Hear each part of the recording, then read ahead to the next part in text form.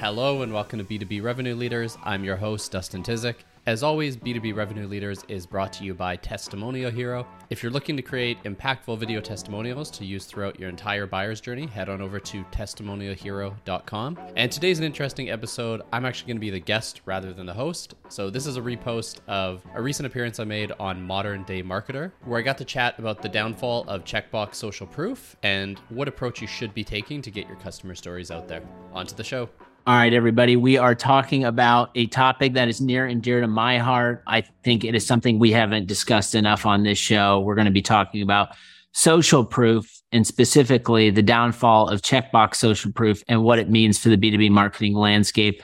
I'm excited for today's guest. I'm joined by Dustin Tysick, who's the VP of Revenue at Testimonial Hero.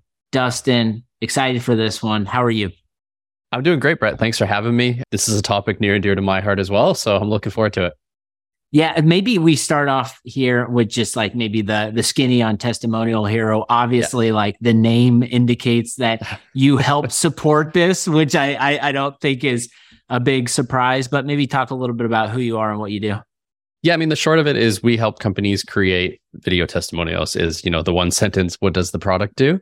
But, if you dig in a little bit deeper, our goal is to help companies use social proof and testimonial videos throughout the entire buyer's journey rather than, one and done, create a video, put on the website.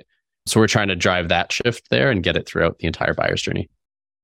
Awesome. And I think like I'm going to come at this and say, I think social proof in general and B2B has gotten better. I think there's still certainly a lot of work to do. And maybe we start from the top and just like define, for anyone who is maybe unfamiliar or unsure exactly what we're talking about, defining social proof and maybe just like its place in the B2B go-to-market process. Yeah, so I might be getting this wrong, but I think the original term was by Cialdini in Influence, like back in the 80s or something. I think that's where it originally came from. But basically it's, people copy the actions of others. So seeing others who recommend a product has more of like a psychological and emotional impact and helps them see that, okay, maybe this is a product worth or service worth considering. So that's kind of the, I guess, old school definition of it. What it kind of morphed to, especially in B2B, was case studies and reference calls for the longest time. And then I feel like now it's coming out of that and really expanding from there. I want to give you a bonus points and props for referencing Cialdini. I think you were the first person to reference him in his book Influence, which is kind of a beast, but I would recommend any marketer out there. It's like the blocking and tackling and the fundamentals of how we do marketing. And I still use, especially like on the reciprocity stuff he talks about. There's so much in that book that I think today we as marketers, as we run and there's AI and all these other things, like go back to that one and read it, check it out, read the Spark Notes. There's probably a thing or two that you can apply into your day to day. Yeah, I mean, you can ask ChatGPT to summarize it and get it that way. There you go. And so maybe like types of social proof that fit in kind of this checkbox category. I mean, you reference some, but maybe like expand on that a little more. And why don't they work now like they maybe would have worked 5-10 years ago? Yeah. So I think to me, when I say checkbox, I mean something at the end of the journey that they have to do, usually for their boss. Like even when we hire, right? Most of the time reference calls, you have to do them, but unless they say something completely crazy, it's already a done deal by that point.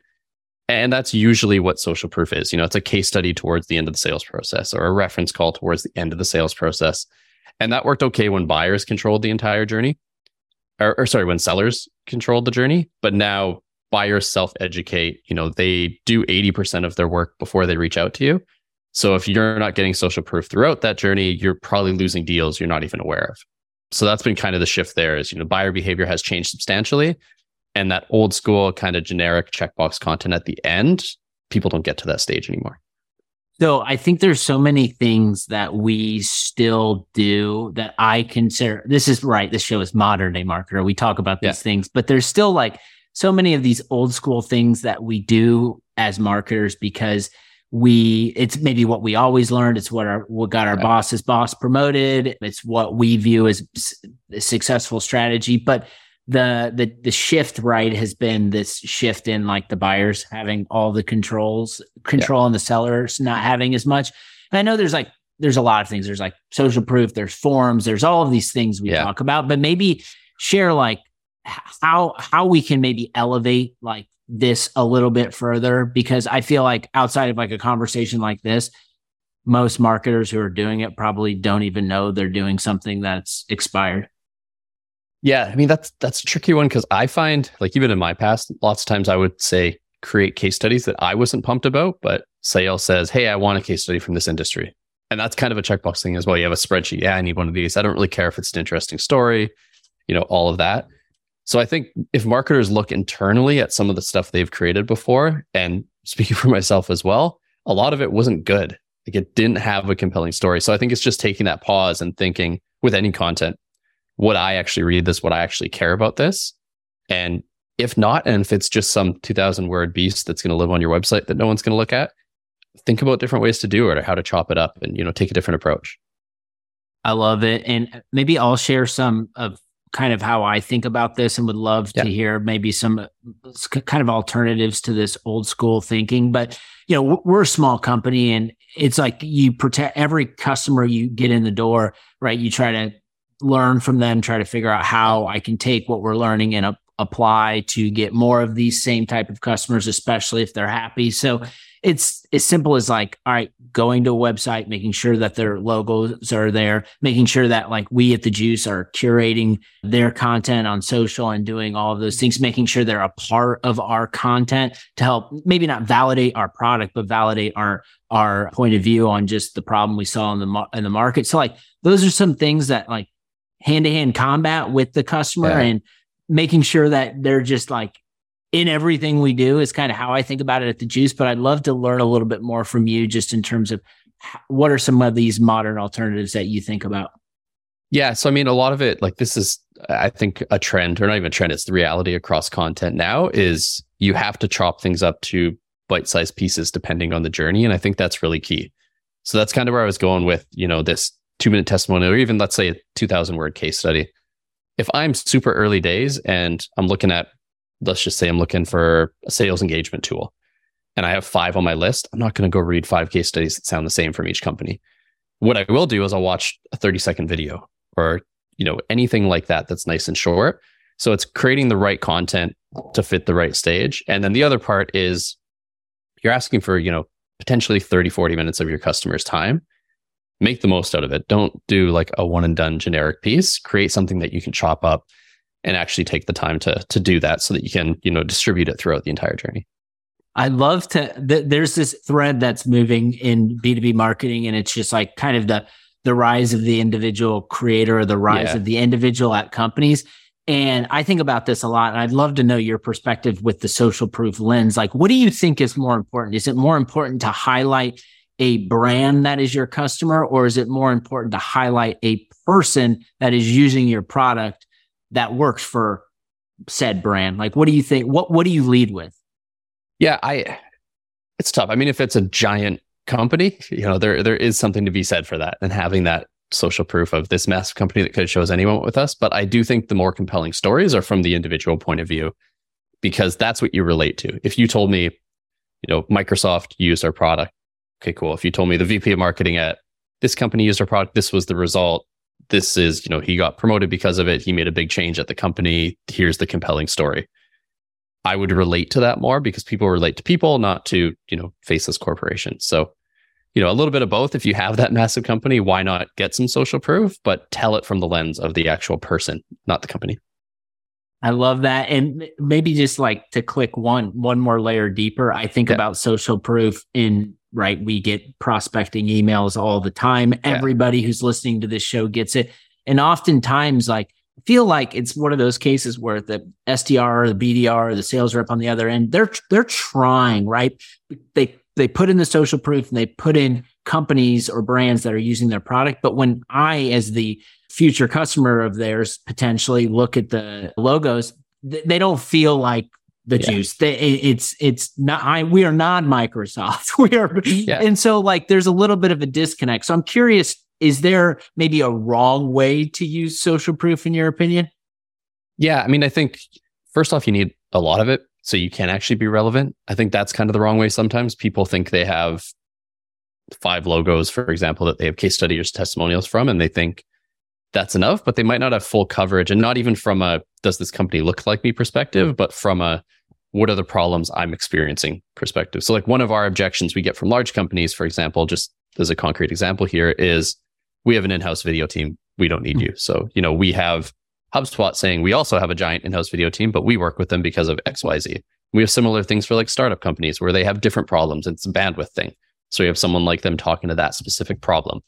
So I think people underestimate the amount of content they need, and they should do it kind of like how they would do a website. What are the question, fears, and doubts people are experiencing at each stage? And then kind of matrixing and mapping it out so that you have coverage across all of it.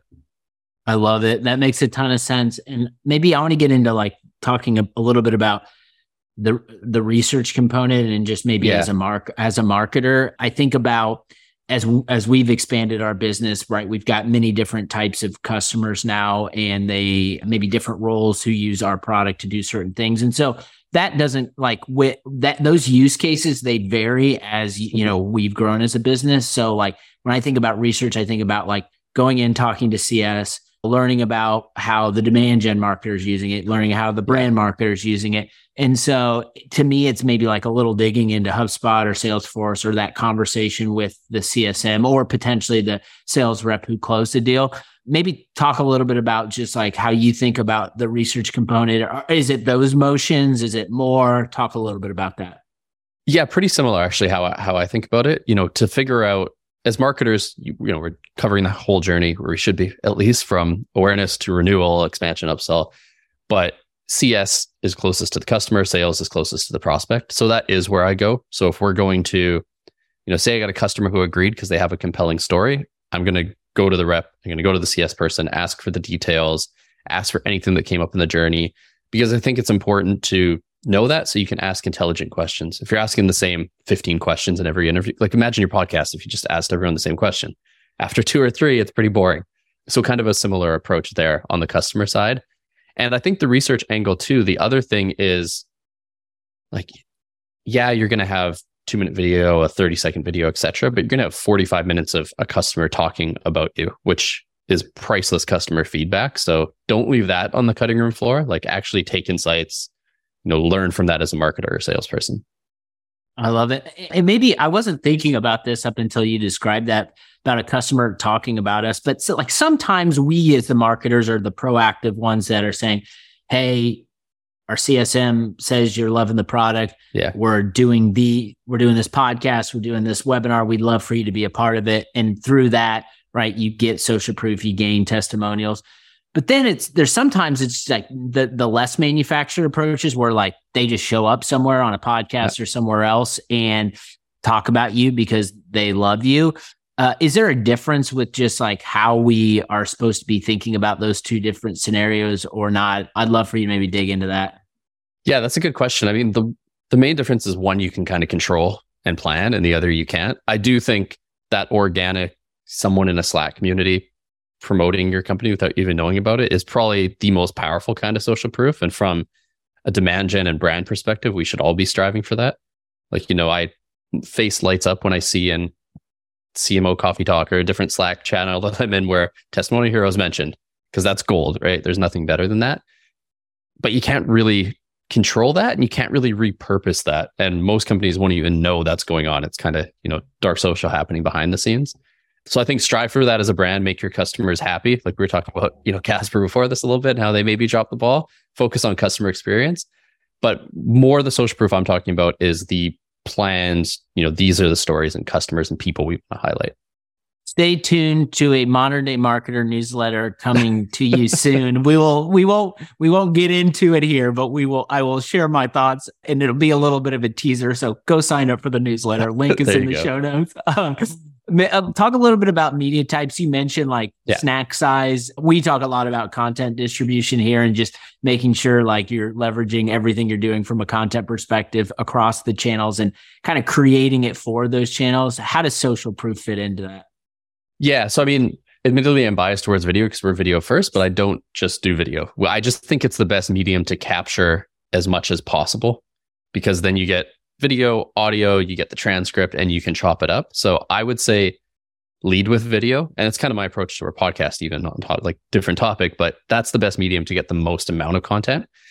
And then make sure some people don't like watching videos. They want to read a, 2-sentence clip instead. And if you're running ads, for example, you're going to want all the different mediums. You're going to want video ads. You're going to want image ads. So lead with video, chop up different video formats at the appropriate length for the channel. So our approach there is, we have like quote card ads, for example, on LinkedIn when people aren't aware. We have 15-second kind of why testimonials are important type video ads. And then as you get further down the funnel, it gets longer and longer. So, it's a 1-minute sales asset or a couple paragraphs for a customer. And that's kind of how we map it, because no one's going to invest that much time up front. It's just the reality, right? They're not going to sit there and watch or listen to all that. No doubt about it. Curious, maybe how just, and I'm saying this all from a marketing point of view because I'm a marketer, but it could be different. But if you're a marketer at an early stage company and you start to get customers and, come around renewal time and customers renew, maybe that can be an indicator. Maybe it's early. I'd love to know maybe how early we should be thinking about gaining social proof and maybe just like some ways we can go about doing that. Yeah, I think as an early stage company, start as soon as you can, right? But I think from a when do you making the ask, which, you mentioned renewal, for example, we also start super early there because that's a common problem our customers have and most marketers have is how do I ask them? When do I ask them? CS is maybe gatekeeping them a bit. So you need a process in place. And we actually build it into discounting. Like we don't want to just give you 5-10% off for no reason. We should have an exchange of value. So for example, we will do that at the start where prospect is about to sign on. They want a discount. We say, yeah, we can do that in exchange for a testimonial 6 months down the road if you're happy. So, we do it there. We build it into renewal. We build it into CSAT and NPS kind of triggers. So there's a whole range of places to do that. That's awesome. Let's talk a little bit about how should we organize our team around social proof. The marketer can probably lead the charge. Chances are that most of the rich information and stories are within CS. Maybe talk a little bit about like good ways to get those stories out so that you can then go apply them to just your website, your email campaigns, that sort of thing. Yeah, I think it's like a bigger company issue that I think most companies should have an actual unified revenue team between marketing, sales, and CS, or at least some overlap between them so that they're connected. Otherwise, this is really hard. Like I think anyone who's been in marketing for a while has had that where sales won't let you talk to their prospects. CS might not let you talk to their customers and they kind of hold them close sometimes. And there's a bit of red tape. So I think that's the key first is set that up. And the other part is get them bought into seeing the value. It's, it's really easy with sales because best salespeople have in their mind 24 customer stories that they pull out on the fly. Like they have those, so they see the value. So, get them bought in, bring them along the journey and make it a collaborative thing. So as you're mapping, what does a prospect need to hear? Talk to sales. What does someone need to hear to renew or upsell or try this new product? Talk to CS. Then they're bought in. It just makes the process way, way easier. And it's like a collaborative effort rather than marketing driving this thing that CS and sales don't want to deal with right now. No doubt. And we always want to measure things. I know sometimes it makes sense. Sometimes it doesn't, but I'm curious, is there a success metric? What is a successful implementation of, this social proof process start to look like? Yeah. So, in our case, depending where it goes in the funnel, depending what we measure. So just an example there, we run LinkedIn campaigns to a targeted list of a few thousand tech companies that we want to buy our product and services. So I'm looking at how many of those companies, using LinkedIn reporting and some reverse IP lookup on the site, how many of those companies that we're targeting ended up getting on the site because of these testimonial videos and ads we're running. I can't look at closed revenue at that stage because they're not there yet, right? They're completely cold, not aware. Down the funnel, though, you can look at different things. Like say you use HighSpot or a similar sales enablement tool. You can look at, how often these social proof assets were used at that stage. Of course, on the website, you can track with Vidyard, Wistia, you can build CTAs and track directly that way. So I think that's the key is first look at where you're using the content and then figure something to measure it. Because that your CFO, especially nowadays, is always going to ask that. How do we figure out if this is successful? And you can't just say, trust me, because they don't trust you right now. It's hard to get budget. So yeah, really think about the stage first. I love it. I learned a ton in this conversation just regarding social proof, some of the things that I wasn't necessarily thinking about before this call. I hope you all did too. Dustin, this was a ton of fun. Excited about what you're all doing at Testimonial. Harold, we'll have to talk more about social proof because I think this is the first time we've dedicated an episode to it on Modern Day Marketer. So appreciate your time. Yeah, Brett, thanks for having me. That was fun. And if anyone wants to reach out, connect on LinkedIn. I'm always open to it.